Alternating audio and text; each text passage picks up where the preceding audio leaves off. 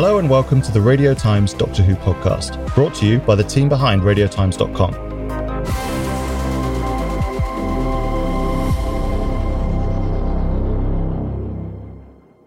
I'm your host, Hugh Fullerton. And I'm your other host, Morgan Jeffrey. And this week we're here because the Halloween apocalypse has come.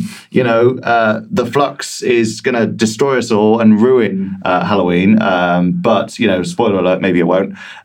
Because there's a new episode of Doctor Who for the first time in quite a while. We actually have a new episode to talk about, which is very exciting, isn't it? It is very exciting indeed. Yep, we're going to be unpacking the episode shortly. We've got interviews, behind-the-scenes interviews with cast and crew coming up. And we'll also, of course, be posing our controversial question of the week. Dun, dun, dun. Before that, though, we've got some Who News, as in, who knew about this Who News, which is our weekly news section. We'll just sort of rattle through this a little bit quickly because obviously I know you guys want to get to our episode review and reaction. But yeah, we have some great stuff coming out of the new edition of Radio Times, although by the time you listen to this, it might be the old edition of Radio Times, which has interviews with Jodie Whittaker, Mandip Gill, John Bishop and Jacob Anderson. So we have Mandip Gill talking about the fact that, you know, it was a relief for Russell T Davies to be taking over after Chris Chibnall because, you know, good to know the series is going on in safe hands. We have, Mandip talking about the possibility of Thasmin, the 13 Yasmin romance, rearing its head in Series 13. And, you know, we might have a little bit of evidence about that from this episode, but we'll discuss that later. And generally speaking, we've also had an apology from Stephen Moffat for ruining the surprise of the Weeping Angels. Though, to be fair, it has been in several trailers now, so I think everyone knows about it. And it was very exciting to see them still in this week's episode. That was Who News. It was just me rattling off a load of stuff. Other weeks when, you know, it's a bit quieter, we'll go a bit more in depth. But this week, we've also got to fit in the fact that we have an interview.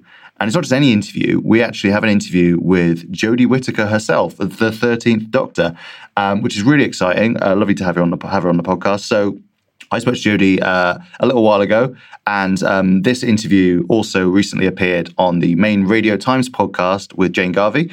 If you want to listen to their take on the new series, you can hear that.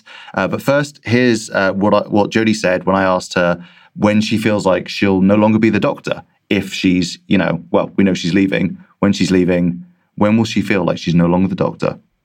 That's a really interesting question. I've not thought about it in those terms before. I suppose, really, I will be the Doctor until I am no longer on screen as the Doctor, I suppose, but and like on a realistic sense. But I think emotionally, it will feel, particularly because filming is such a pleasure, and that is the part about it that makes it, you know, the best job in the world is the being on set and getting to be the Doctor. And I think that when it is my last day of shooting, that will certainly feel as if a huge part of my life, I suppose, that chapter will be closing. But yeah, you're right. Like, as far as, I suppose, being the Doctor, I get to drag that out for as long as they put the episodes on for. So I'll be still dining out on it, love. We have always been aware of how ace it is. Yeah. And so there isn't, I don't have that sense of, oh man, I wish, that I didn't ever think that the best was yet to come. I felt like I've been in the moment of it always because I've loved it so much. And we've had so many times on set over the different seasons where we've chatted about how brilliant it is or how much fun we're having. And just that knowing that when it's done, we know we were present as much as you can be in the chaos. And it is, it's a mad whirlwind. Any film set is, but this is particularly mad. You're always someone's Doctor, and what a wonderful thing, and what a thing to treasure forever. So I can dine out on this forever. I mean, you mentioned Mandip there. Obviously, you said you and Chris had this plan to leave after 3 series from the start. Did you at some point have to kind of break it to Mandip that you were leaving, and was it kind of an emotional moment? There's part of me that could absolutely say, no, let's just do it. No, let's go back on it. But then actually, to make this show and to commit to this show and to give the fans the level that they deserve, it's like you make that, there has to be some sacrifice in it. And you have to know when you've done it. And I think it feels as if I know obviously what the storylines are. I knew what challenges Chris were going to lay ahead in a brilliant way. And as an actor, and I just felt like this was a real high. So I'd be staying for so many right reasons, but then also just to kind of cling on to something for myself, whereas actually what I'm being given is wonderful. But yeah, I think me and Mandip will kind of, we're very much the idea. I burst into tears about everything all the time. I'm so pathetic. She's not much of a crier, though, you see. So if I am like, you better cry on the last day. And if she doesn't, there'll be words. But I do feel like we have been through this from the beginning to the end together, and it feels incredibly special being side by side in that way.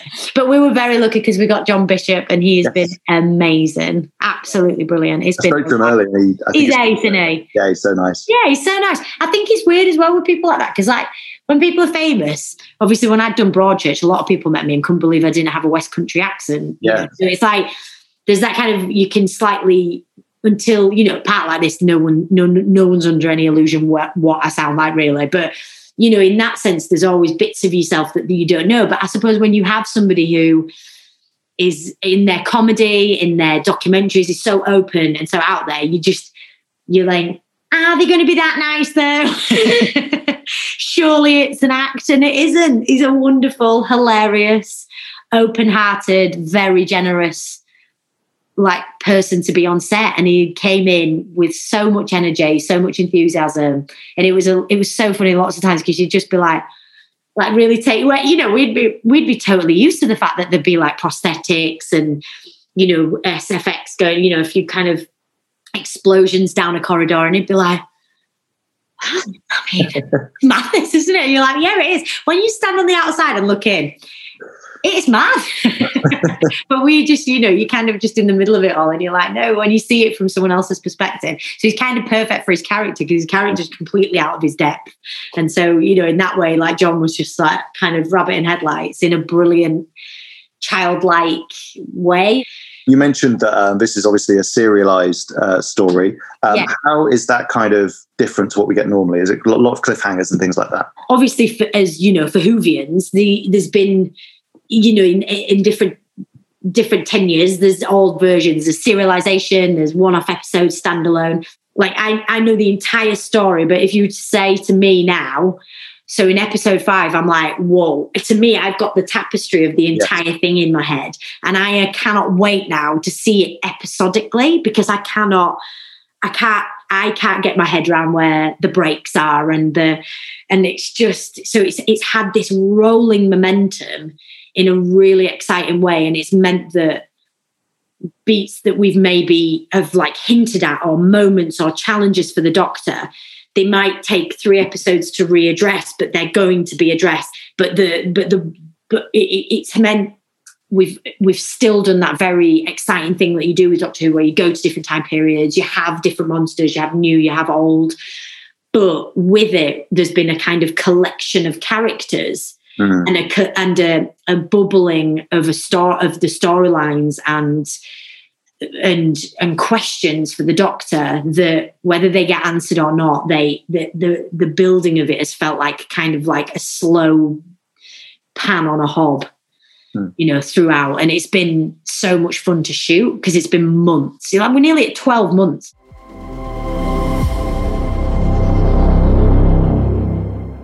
And that was Jodie Whittaker.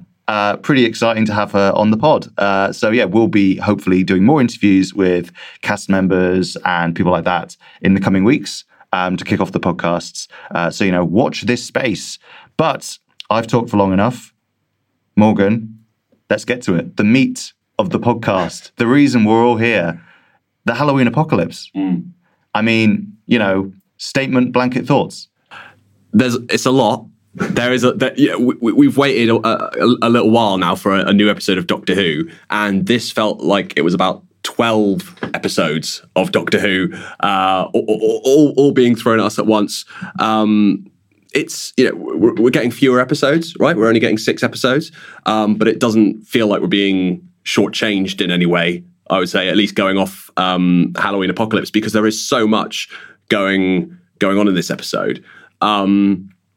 I think that works to sort of the benefit of the episode, and also possibly in some ways to its detriment. It's incredibly fast paced. I think the 50 minutes just whizzes by. There's no time to get bored. It leaps, from one location to another, one time period to another. But I think inevitably, with so much going on, so many different characters, so many different locations, so many different ideas, I would imagine certain parts of the episode will appeal more to certain people than others. And I don't think necessarily everyone's going to love all the same bits and everyone's going to dislike all the same bits. But I think it's a little bit of a mishmash of tones and ideas and concepts. And so I think because of that, I think it's hard to say that I loved every single aspect of it, but I did love a lot of it. And then there were other parts of it that didn't work as well for me. So basically, Morgan's dancing around the fact here that he and I have a very pretty crucial disagreement about this episode. Is Carvanista good or not? I think Carvanista's great. I think he should be the new companion. I think Doctor Who should have more slightly bizarre dog aliens that look like they've been kind of picked up in, toys and things. But Morgan wasn't such a fan. What? The soul of Doctor Who, the battle for is Doctor Who, flashy prosthetics, or is it a weird dog man with a northern accent? Yeah, no, don't get me wrong. I'm in no way opposed to the sillier side of Doctor Who, but I think Carvanista is a teddy bear monster with a northern accent, right? And there's exactly. I mean, what's not to like? And there's room for that in Doctor Who, but I think because Halloween Apocalypse is part of this larger Flux storyline, because there's so much going on. As I say, it is a real cavalcade of different ideas, different stories, different tones. It's a setup episode, right? It's setting up everything that's to unfold across the 6 weeks or the remaining 5 weeks. So you have a little dash of the Weeping Angels in there. You have, which will presumably pay off in future weeks. You have a little cameo from the Sontarans, which we know is they're gonna loom large in episode 2. And for me, because of that, Carvanista felt a little out of place, or at least there were parts of the episode I preferred. This wasn't a more comical episode where that character might have sat better for me. I think that character sat slightly oddly when up against the scenes with the Weeping Angels, which I really loved, or the Sontaran scenes, or the other scenes of it's. As you said to me before we started recording, and I think Chris Chibnall has said this as well, it's like this is the first episode, but it almost has a series finale feel to it.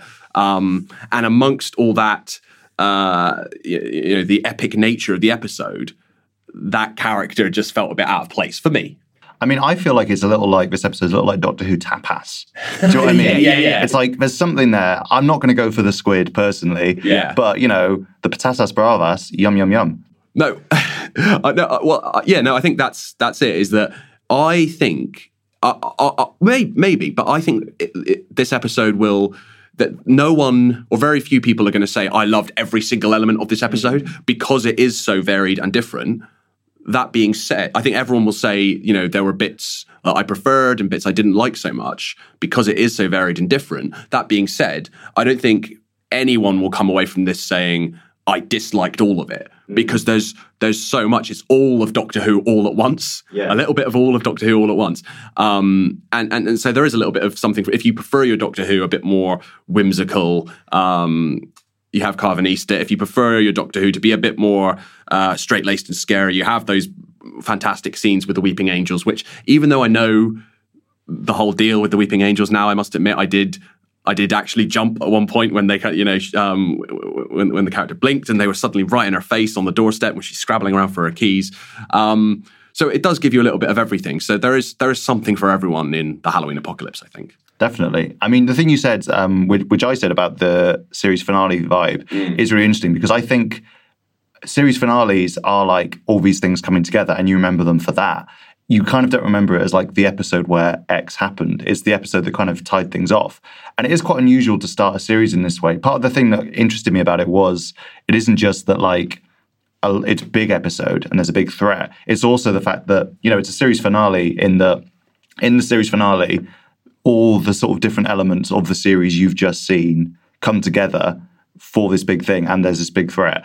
Whereas in this, it was like all the different elements of the series that we have yet to see came together and kind of were pulled together. So like we see the Sontarans, you know, we know episode 2 at least. We see the Weeping Angels, who I think are supposed to be episode 4. You know, you see Joseph Williamson, who's this, you know, historical eccentric Liverpudlian. And we've seen filming photos of them, of the cast, you know, filming stuff in kind of period costume that would fit that kind of time. So it kind of feels like, and, you know, obviously Vinda, Jacob Anderson, who we know is going to appear in other episodes.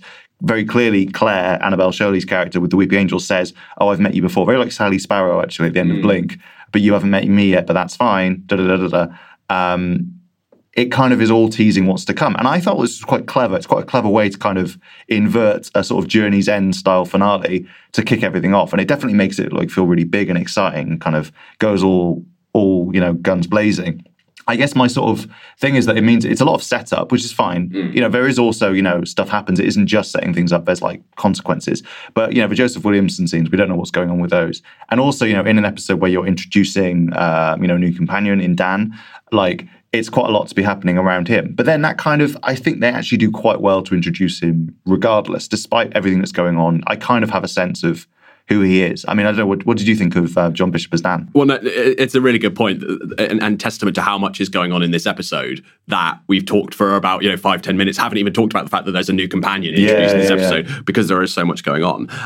No, I really enjoyed John Bishop as Dan. I think you're right. I think even though the way in which the character is introduced is slightly unusual in the sense of the introduction of the character is not especially the focus of the episode, or at least not the only focus, because again, it has about 12 things that it's trying to focus on all at once. That being said, I think the way in which the character is introduced, you kind of get a feel for who he is and what he's about quite quickly. I think it helps that John Bishop is playing an amiable Scouser, so like he's, you know, with a quick wit. So he's range, you know, but he's not playing something hugely outside of his wheelhouse. He's playing a little bit on his public persona. So you kind of, if you know John Bishop, you kind of feel like you already know Dan a little bit as well, which I think helps with the kind of easing the character into the universe. And I think he comes across really well. I also think. I think some people were saying, is he just going to be Graham Mark II? I guess, you know, him and John Bishop and Bradley Walsh, both actors, but they've come from light entertainment sort of backgrounds, comedy backgrounds. And is it just going to be like another character like Graham? But actually, I think Chris Chibnall does well to distinguish Dan from Graham. He's a bit more, I think you used the word chippy. Yes. He's a bit more sarcastic, not quite so much just give me a deck chair and a sandwich. And I also think, because I know that people have talked about, you know, is 3 companions too many? Did they all get like enough screen time and enough development? And then in bringing Dan in, is Yaz still going to get kind of like a fair shake of it? And actually, I think it does work really well having just the Doctor and Yaz in the episode. I was really impressed with that, actually. Like the feels like not to sort of move away from Dan, but I felt like the dynamic between them was much more interesting in this episode. Yeah. It was a bit more, we've seen hints of it before, but kind of quite combative. I was saying the Doctor was almost treating Yaz like a mob wife. You know, like, don't I treat you right? Don't I give you the fine things? You know, a roof over your head, you know. Yeah. And Yaz's like, please just open up, tell me about, you know, whatever you're doing. And the Doctor's still won't. And they're getting quite snippy with each other. Like the Doctor's like, oh, I don't have to tell you absolutely everything I think of. Actually, Yaz, you know, the old married couple vibe. Yeah, and then Dan slots right into that, right? And not only that, but I think even though, you know, I think they work really well, the Doctor and Yaz as a duo, but then even when you throw Dan into the mix, Yaz doesn't lose any of her agency, because now she's not the kind of the wide-eyed newcomer in awe of the Doctor. Not only is she a bit more established with the Doctor, but she's the established traveller, so she can almost take on the Doctor role a little bit with Dan, and she's the veteran, and she can kind of, you know, say, you know, he's now the kind of calling John Bishop the wide-eyed ingenue, but you know, he's the newcomer aboard the TARDIS, and so Yaz is a bit more experienced, and so I think that dynamic really works well as well. I mean, she flies the TARDIS. Co-pilot, officially now. Co-pilot. She, you know, uses alien tech in the episode to get him free. It's nice to see her feel a bit more like kind of, I don't know, what's the word I'm looking for? She's got a bit more get up and go, maybe. A bit more driven. Like, Yeah. yeah. It feels like she's less in the Doctor's shadow, I think now. And for any, Thasmin fans, they're all we're going to say is, we don't know what's going on, whether they're going to have a romantic, thing in this series. I suspect not, because they haven't really, teased it. But the Doctor and Yaz do have a mattress in the TARDIS for some reason. Look, all I'm saying is in that pre-titles, when they go flying into the TARDIS and they land on a conveniently placed mattress that's placed in the... Why is there a mattress in the TARDIS console room? I don't know. I'll leave it up to your own imaginations. Yeah. I mean, maybe they were planning this exact, escape, but it seemed pretty haphazard. I did quite like, Yaz obviously being quite frustrated with the Doctor in terms of just like getting them into trouble, and kind of, it felt like that was quite like almost like a Matt Smith characteristic, like of kind of blundering into trouble, and then like, the companion having to sort of, deal with that. But that's something else that's interesting about the Halloween Apocalypse as well, in terms of the story structure. Not only is it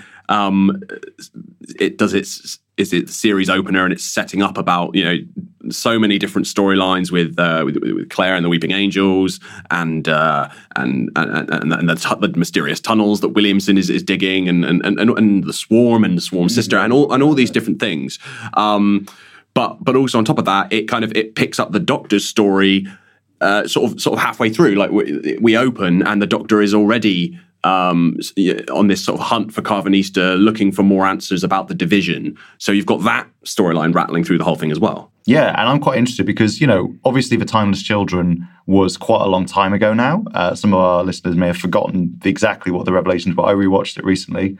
Might be worth doing the same if you haven't already. But yeah, basically, the Doctor, in the last thing we saw her in, which was Revolution of the Daleks, decided, no, I'm going to investigate my missing memories. I had these lives. I worked for essentially the Time Lord CIA, the division. I don't remember that. I have versions of myself that, I don't remember, have been removed from my memories.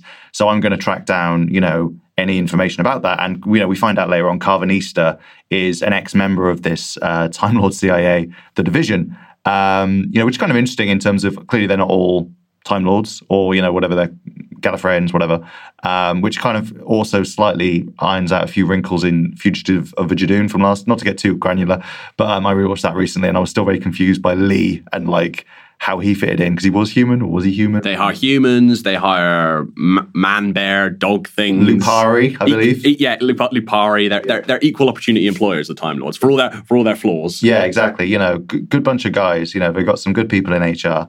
And so then basically, that's what the Doctor's doing. And that's why she's going after Carvanista. And she kind of is sort of almost stumbles upon this thing with the flux, which she doesn't know about. She's quite confused. She doesn't know about it. A little like Matt Smith in, the 11th Hour, where he doesn't know about the cracks in time, like this thing that sort of jumped up. But also the division stuff feeds into, this new villain Swarm, who Chris Chibnall kind of teased as his one-word clue of the season. And, I don't think I appreciated how big a part he was going to be in this episode. So we kind of meet him. He's on a sort of, one of those impregnable space prisons, built for one guy at great expense. And then some guards turn up and then the guy immediately breaks out, it's very like you see it in like cartoons and things, or like Kung Fu Panda had it, and then these two people come along who clearly work for the division. They've got the same guns, weapons that we see in Fugitive of a Judoon. And then Swarm specifically says, a reward for lifetime service to the division. Ha ha ha ha. But yeah, Swarm's one of these sort of like big bad alien guys. He's been in this prison since the dawn of time, or the dawn of the universe, whatever, very long ago. And then for some reason this time he gets out because something malfunctions or something, and he kind of he kills one of them in his sort of like ashy way, and then he absorbs the other one and says, I am renewed. I mean, his appearance kind of changes. And so this is interesting because I was kind of like, first watch, I'm like, he's just sort of sucked the life force in, made himself look a bit different, a bit more human-like, a bit like the Red Skull or something. But I am also wondering whether, like, because it's the division who are like the Time Lord police, and we've sort of seen these takes on regeneration, and specifically the way he goes, I am renewed, it kind of makes me think, like, was that supposed to be a kind of regeneration? Because obviously it didn't have the kind of gold light effect, but, that has changed over the course of the series anyway. And it was the word renewed, like, because that is, in Fugitive of the Judoon, they kind of had Joe Martin's Doctor say, call Vitalis her ship, which was something William Hartnell used to say. Yeah. And similarly, the William Hartnell, Patrick Troughton regeneration was called a renewal. Yeah, Patrick Troughton says I've been renewed. Yeah. And regeneration, that term wasn't actually introduced to the series till much later. Yeah, so that felt to me like maybe that was a similar nod from Chris Chibnall that we're supposed to kind of see the sort of, the kind of, I don't know, the slang of the Time Lords being a bit dated. Time Lord lingo. Time Lord lingo in that same way. So yeah, I think... I think that maybe we're supposed to think maybe he's Time Lord. I mean, I know he's obviously kind of alien looking, but there's no reason for Time Lords have to look human. He could generate between two different alien species. Well, what I thought is potentially, first of all, I think it's really interesting. It's a really good idea from Chris Chibnall. Yeah, if there are whole swathes of the Doctor's past that she doesn't remember, it's a really kind of obvious but really good idea to reintroduce the Doctor's greatest nemesis that we never knew, which is the Swarm. That she just, she doesn't remember the Swarm, but he definitely remembers her, and they're like their great nemesis. He was almost like maybe like the Master before the Master, or and she just has no memory. And then they have this long-standing feud. And of course, there's all the questions now post Timeless Children about the Doctor's origins, and she's not actually from Gallifrey. She's a member of some other race that had presumably regeneration, the ability to regenerate. Could the Swarm be from that race? And that's how the Swarm knows the Doctor, or from some other race, perhaps a rival alien race, and that's why the Swarm considers the Doctor their enemy, and they were two alien races, feuding over the power of regeneration. Who knows? Pure speculation, but like all those questions are certainly sort of raised by the Halloween apocalypse. So is it? I read it as, by the way, that like Swarm is like the guy, and then like, is it also the species? Do you think? Who knows? I think he is Swarm, the Swarm, and because his sister's called Azure, right, or something. With Rashenda Sandal, obviously, who kind of is sort of, she gets a signal, and then like kind of they smash it up, and the signal kind of sort of hangs around, and then Swarm turns up, kills her other half, who is someone you recognise. The guy who's hanging out with Rashenda Sandal is played Lloyd in the original Demon Headmaster on CBBC. So I personally enjoyed that little cameo. You'll find that we're struggling to dissect the Halloween apocalypse, mostly because we have no idea what's going on at this stage. Because I'm a little bit like, because I was like, with my little pet Time Lord theory, was that a kind of she's been shielded and now she's woken up to like the world. Yeah, but it looked quite different. Do you know what I mean? Like, but then it could have been like some sort of like thing that changed her appearance as well, so she could hide out. She's gone through some sort of advanced version of the old the watch, the fob watch, the chameleon arch. That's it. Yeah. Or like you say, maybe they're this other race. But it's interesting that she sort of. I was wondering, did that warning come from, the prison saying, uh-oh, he's escaped? Did it come from him being like, what up, sis? I'm going to come pick you up. And then when she turns back, she's like, oh, thank you. But I'm like, is that because she has like an evil side that is grateful? Or is it because, she actually, her evil side is her true self? It's been suppressed. It's all a bit up in the air. But yeah, it's interesting to see. I mean, we kind of, weirdly, I think we all speculated that Rashenda Sandal was going to be that character from the pictures. And, we're right. But also they released photos of her in like a nice jumper, just looking normal. So we were a bit confused. But yeah, so it's interesting. They don't really do very much in this episode. Like Swarm kind of just calls the Doctor out, like says, hey, gonna fight you. I remember all the times we fought before. You don't, loser. And then he just sort of zips off. And then the flux is happening. But that's already happening. It's something like the Sontarans know about it. Like was it the Lupari? The dog aliens? Lupari, that's it. They know about it. And they're surprised the Doctor doesn't. And it's like, is that related to Swarm? Is it like something that's happened anyway? All we see is like this sort of big space, like cloud devouring stuff. Vinda, who is like a sort of Jacob Anderson's character. Again, look, there's so many characters to talk about. He just sort of is watching something. Not very much is happening at his outpost. Then suddenly this thing comes through, destroys a load of planets, and he's like, But I'm like, did someone know that was maybe going to happen? Is that why he was watching over it? Or is it just a whole network of these people? We have a lot more questions than we have answers at this stage, in short. But that's the point, right? It's episode 1. Why is Azure? Why is the sister of Swarm just John Bishop's date, just absolutely giving her like the worst night. Not only was the late Dan Lewis, he didn't show up. You made him sound like he's just dead. The late Dan Lewis. Yeah. That's what she calls him, the late Dan Lewis. Oh, does she? Sorry.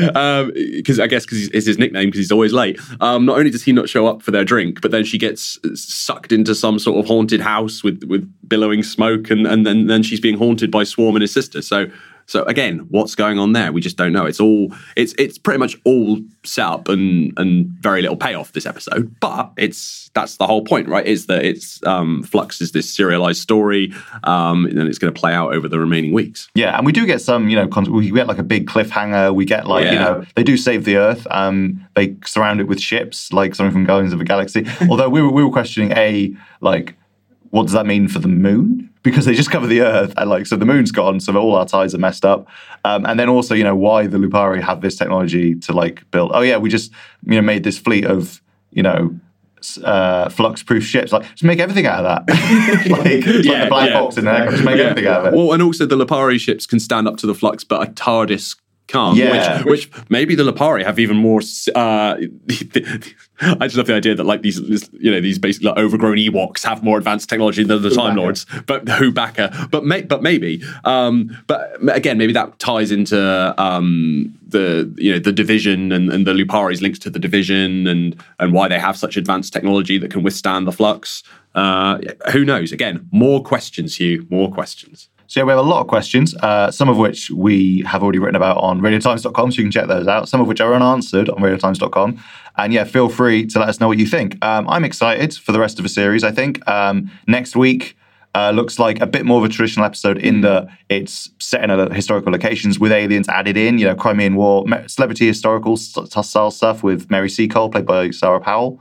And, we think that presumably there'll be serialized elements like, the Swarm guy and maybe Vinder. I think Vinder is supposed to be in episode 2, so maybe we'll kind of keep seeing those little side plots. But I don't know whether it will be quite as jumping around as this first episode. No. I mean, I don't know.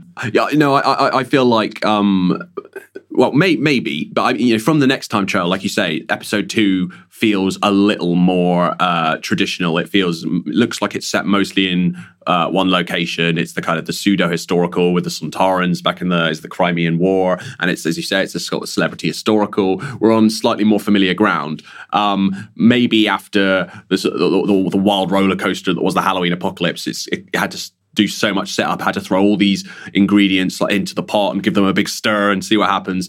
Now maybe the remaining weeks will be sort of paying off everything that this first episode set up. So it'll be some Sontarans and then it'll be Weeping Angels, and we'll kind of get all of these answers unfolding. So I think it'll probably be quite a satisfying series in that way. This was just kind of like a mind-blowing opener, and we've got so many questions, and then it's all going to be paid off across the coming weeks. And I think if it does settle down slightly in that way, and if it's structured in that way, it will it'll feel a bit more cohesive than the Halloween apocalypse, which again I did really enjoy parts of, but not all of it worked for me simply because it was so varied and such a mixed bag in that way. I do wonder the extent to which, each episode will have its own individual identity versus which we'll just see it as part of the whole. Because in, serialized episodes like Line of Duty, say, I keep going back to that one, there are certain episodes where oh, wow, remember that episode when X happened. But some episodes aren't like that because they're just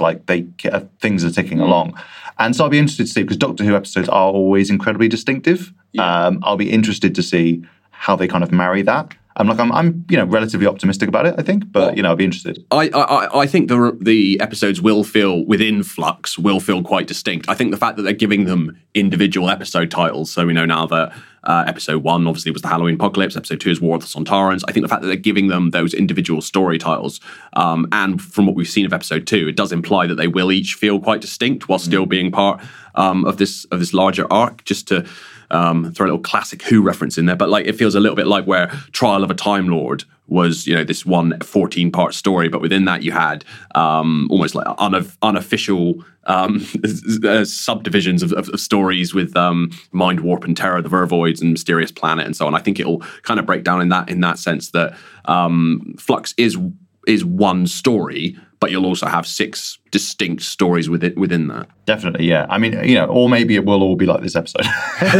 or maybe it's all going to be as absolutely madcap as the Halloween Apocalypse was, with so much going on all at once. A little bit of everything all at once. Yeah, but we'll see. We'll see either way, starting next week, where we'll be back with another review of War of the Sontarans. But before that, before we leave you, it's time for our regular segment, Controversial Question of the Week. I have since last week, in my hubris, I joked that the podcast team would have to create a jingle at my whim. Little did I know that I ended up having to do some of that. So, more fool me. But it's time for Controversial Question of the Week. Controversial Question of the Week. So obviously last week we asked, who is not your favorite Doctor, who's the best Doctor? And, we had a lot of fun responses for that. A lot of people were saying, they agreed with us about Patrick Troughton. Some people, were still saying, Tom Baker's the classic. But, to be honest, people were pretty convinced by you, Morgan. People were... I'm a pretty convincing guy. I'm a great orator. What can I say? Yeah, but this week, the controversial question, maybe even more divisive. Who knows? In honor of the Halloween apocalypse, full of monsters, and Halloween in general, we were asking for this week's controversial question: what is the least scary monster? So, by which we mean a monster that is intended to be scary in Doctor Who, but just kind of falls flat. So it's a tricky one because obviously, if you look back at the classic series, a lot of monsters now look quite dumb because they were they're more basic than what we'd have now. Yeah. But I'm going to go for something from the modern series, just off the top of my head. I'm thinking the thing that maybe stands out for me is the dregs because, I like the dregs, but they were really built up.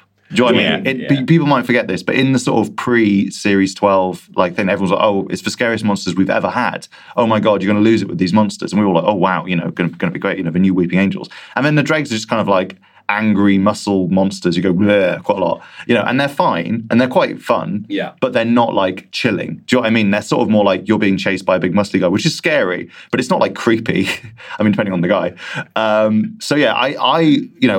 I feel like that's maybe an example. I can't really think of The Waters of Mars is an episode that was like billed as scary, and those are pretty scary. Yeah. Well, I thought you were going to be like, I'm not scared of those terrifying ghouls dribbling. It was the way they ran, kind of ruined it. But inferior like those. But I'm trying to think of episodes where it was like billed as like really scary, and then I wasn't so sure. That's kind of one of the only ones I can think of. Yeah. I mean, the giant spiders were probably scary if you're scared of spiders, but I'm not. I mean, I don't know. Do you have anything in mind? I've been thinking about this since you posed the question, and I think for me the obvious answer is Daleks, because Daleks are always held up as the scariest Doctor Who monster. They always win who's the scariest Doctor Who monster polls, and whenever people talk about hiding behind the sofa, it's always from the Daleks. And I like the Daleks. I love the Daleks. Always happy to. I'm never bored of the Daleks. Always happy to see a new Dalek story. But I don't think they're scary. Like they're almost fun. And I think there are other classic Doctor Who monsters that are genuinely scary. Like I was saying in Halloween Apocalypse, the scenes of the Weeping Angels, even though their shtick by now, the whole don't blink gimmick, they're still really effective and really scary. And and Cybermen, okay, like the way in which they're portraying the execution isn't always spine chilling, but the idea of the Cybermen I think is really scary. I think in World Enough and Time, Dr. Falls, you kind of saw that played out to that was a very good way of making the Cybermen scary again. Yeah, it played out to its full chilling effect, where a companion Bill actually gets turned into a Cyberman. It's like body horror. It's really unsettling and horrible. Pain. Right? Yeah. Daleks don't really have that. They just sort of turn up and shoot you, which is, obviously scary, but they're a bit, they don't send a chill down the spine, the Daleks. They're more like grunts. Do you know what I mean? Like they're kind of fun bad guys. It's sort of like the Master or something. Like the Master's not scary. The Master's just like, oh, everyone loves the Master. It's like, and everyone loves the Daleks because it's very design classic. And they say the funny catchphase. Not funny, but they say their catchphrase, and it's like this is a threat. They're famous. Like there's a reason they've put them in all of Jodie Whittaker's New Year's specials, right? Yeah, the Daleks, and rumor has it maybe again this time, but. Yeah, they are. I know what you mean. I'd not really thought about it. It's a very, very controversial answer. The Daleks are rubbish, says Morgan Jeffrey. Wow. Again, out of context. No, not great. Brilliant monsters. Not scary. Not scared. Never been scared by a Dalek. Been scared by Weeping Angels. Been slightly unsettled by Cybermen. Even classic series Silurians. I found quite creepy. The maggots from the Green Death. The maggots. Like, there's so many great examples of like monsters that are scary or just a little bit creepy, or they give you the shivers. Daleks don't do that. I don't think they're necessarily trying to do that. They're not trying to be... No, but people do... I do wonder if that's whether it's people saying it about the show rather than the show saying it, in terms of like, people definitely are like, oh, the Daleks, like you say, hiding behind the sofa. I'm a bit like, does the show suggest they're supposed to be like creepy like that? Like, I don't... They're sort of like...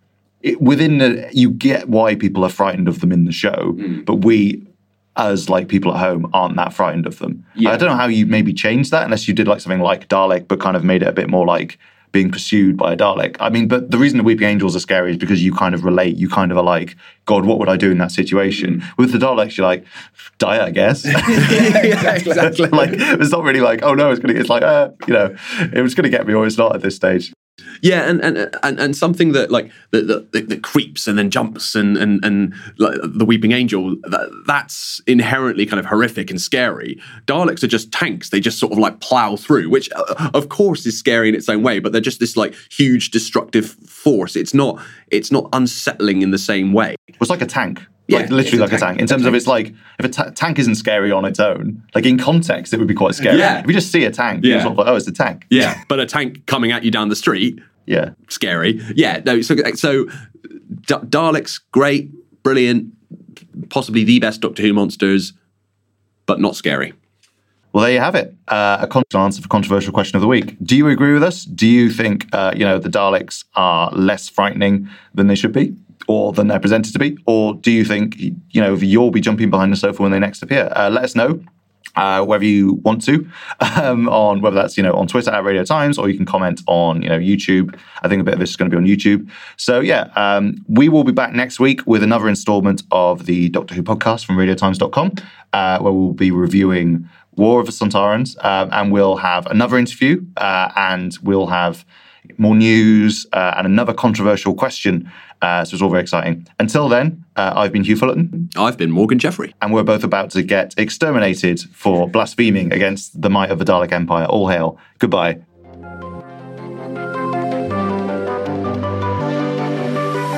Thanks for listening to our Doctor Who podcast. Make sure to subscribe wherever you get your podcasts to never miss an episode. And for more brilliant Doctor Who content, check out radiotimes.com.